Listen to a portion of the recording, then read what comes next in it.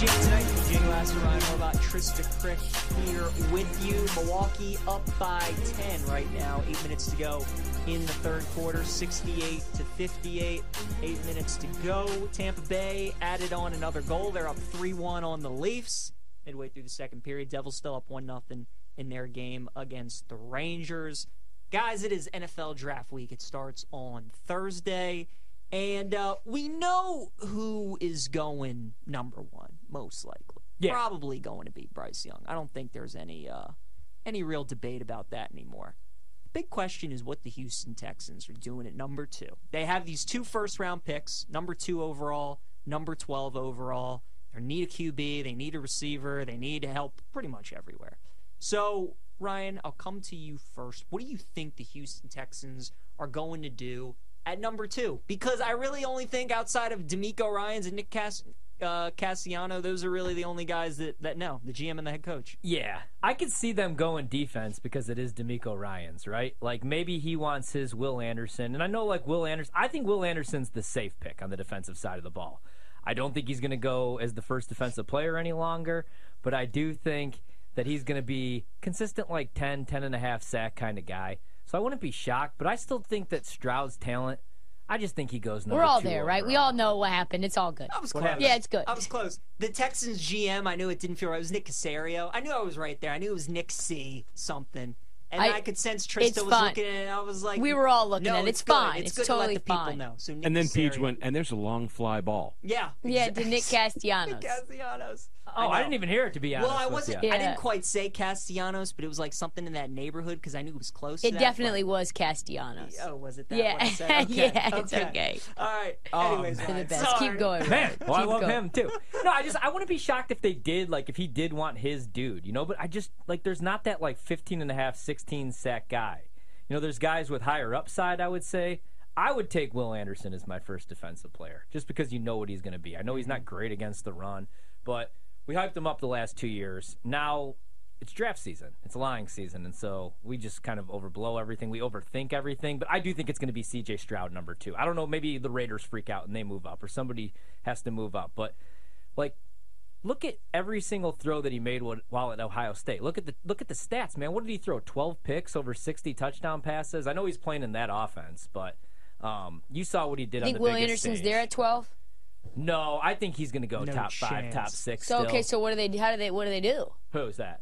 Houston. Do they figure out a way? They go Stroud. Yeah, because I think if you don't go Stroud, what you're saying is we're going to take our defensive guy. I don't buy into Levis at the number 2 overall pick. Completely agree. I've seen enough Will Levis. I'm not saying he's not going to go top 10. I just don't think you could go with him over Stroud. I think Stroud's more of a sure thing. Agreed. Whereas Levis might need a year or 2 to develop. I think Stroud starts season 1.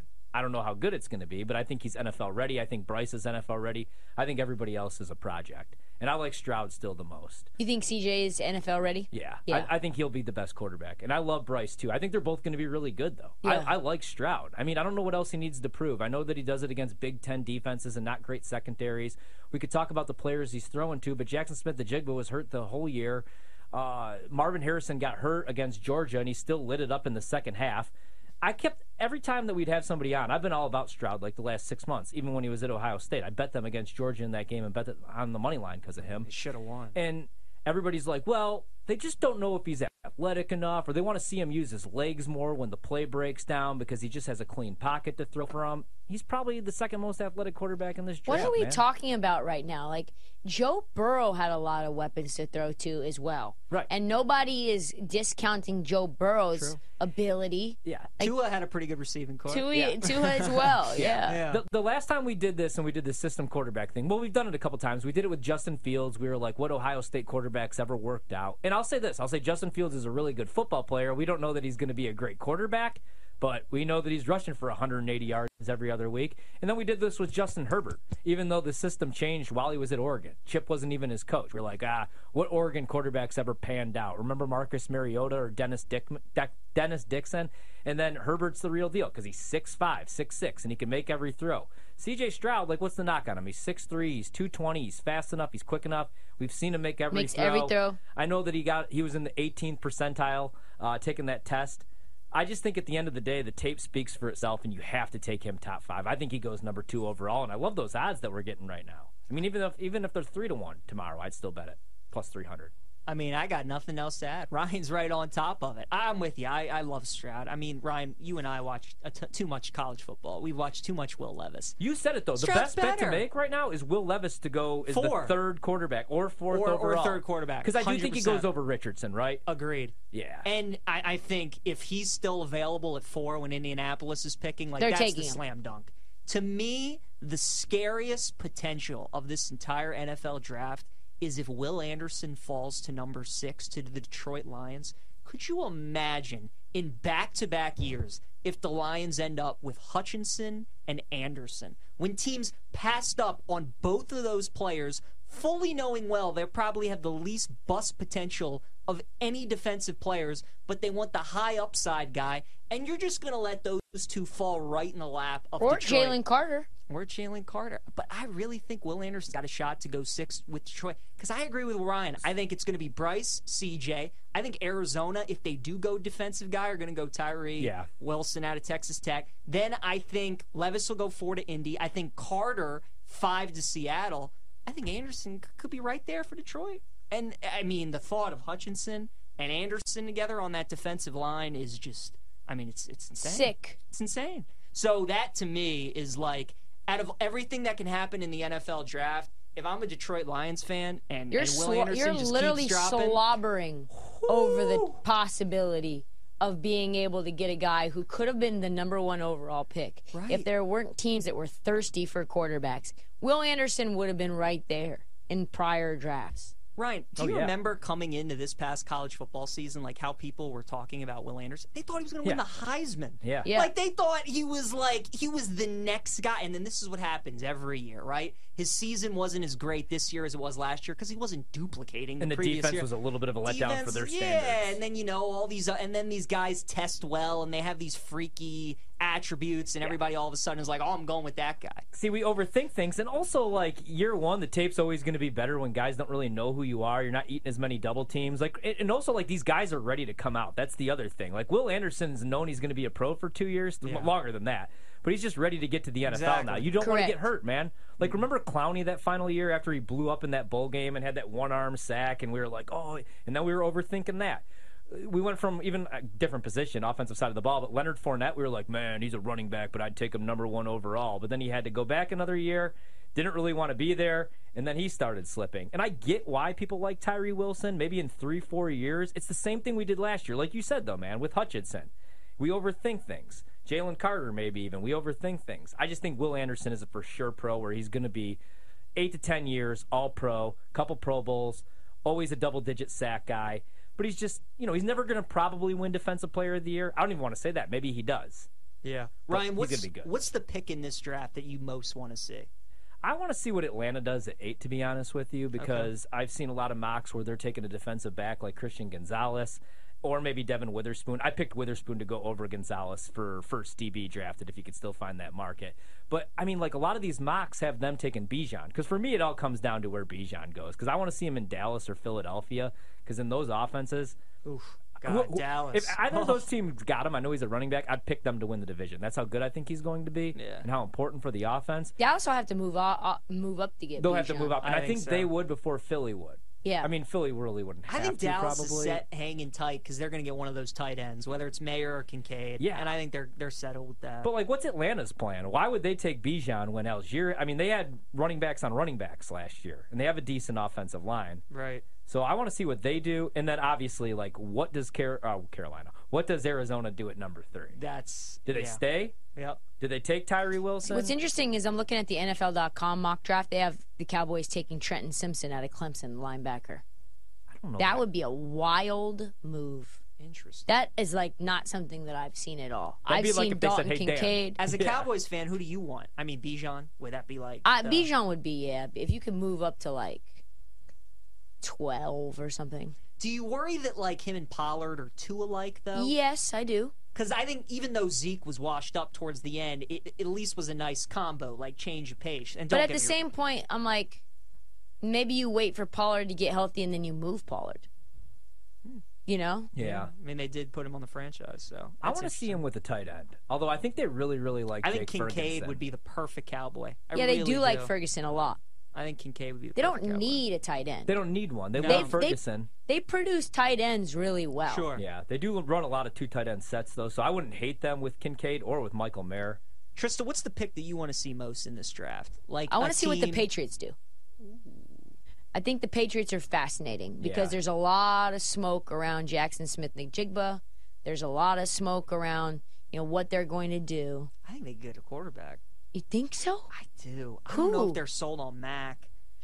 Who do they get at 14? I mean, maybe like Richardson slides down to 11. Just doesn't feel like 10. a Belichick No, situation, does it? It doesn't. I think they're actually going to go receiver.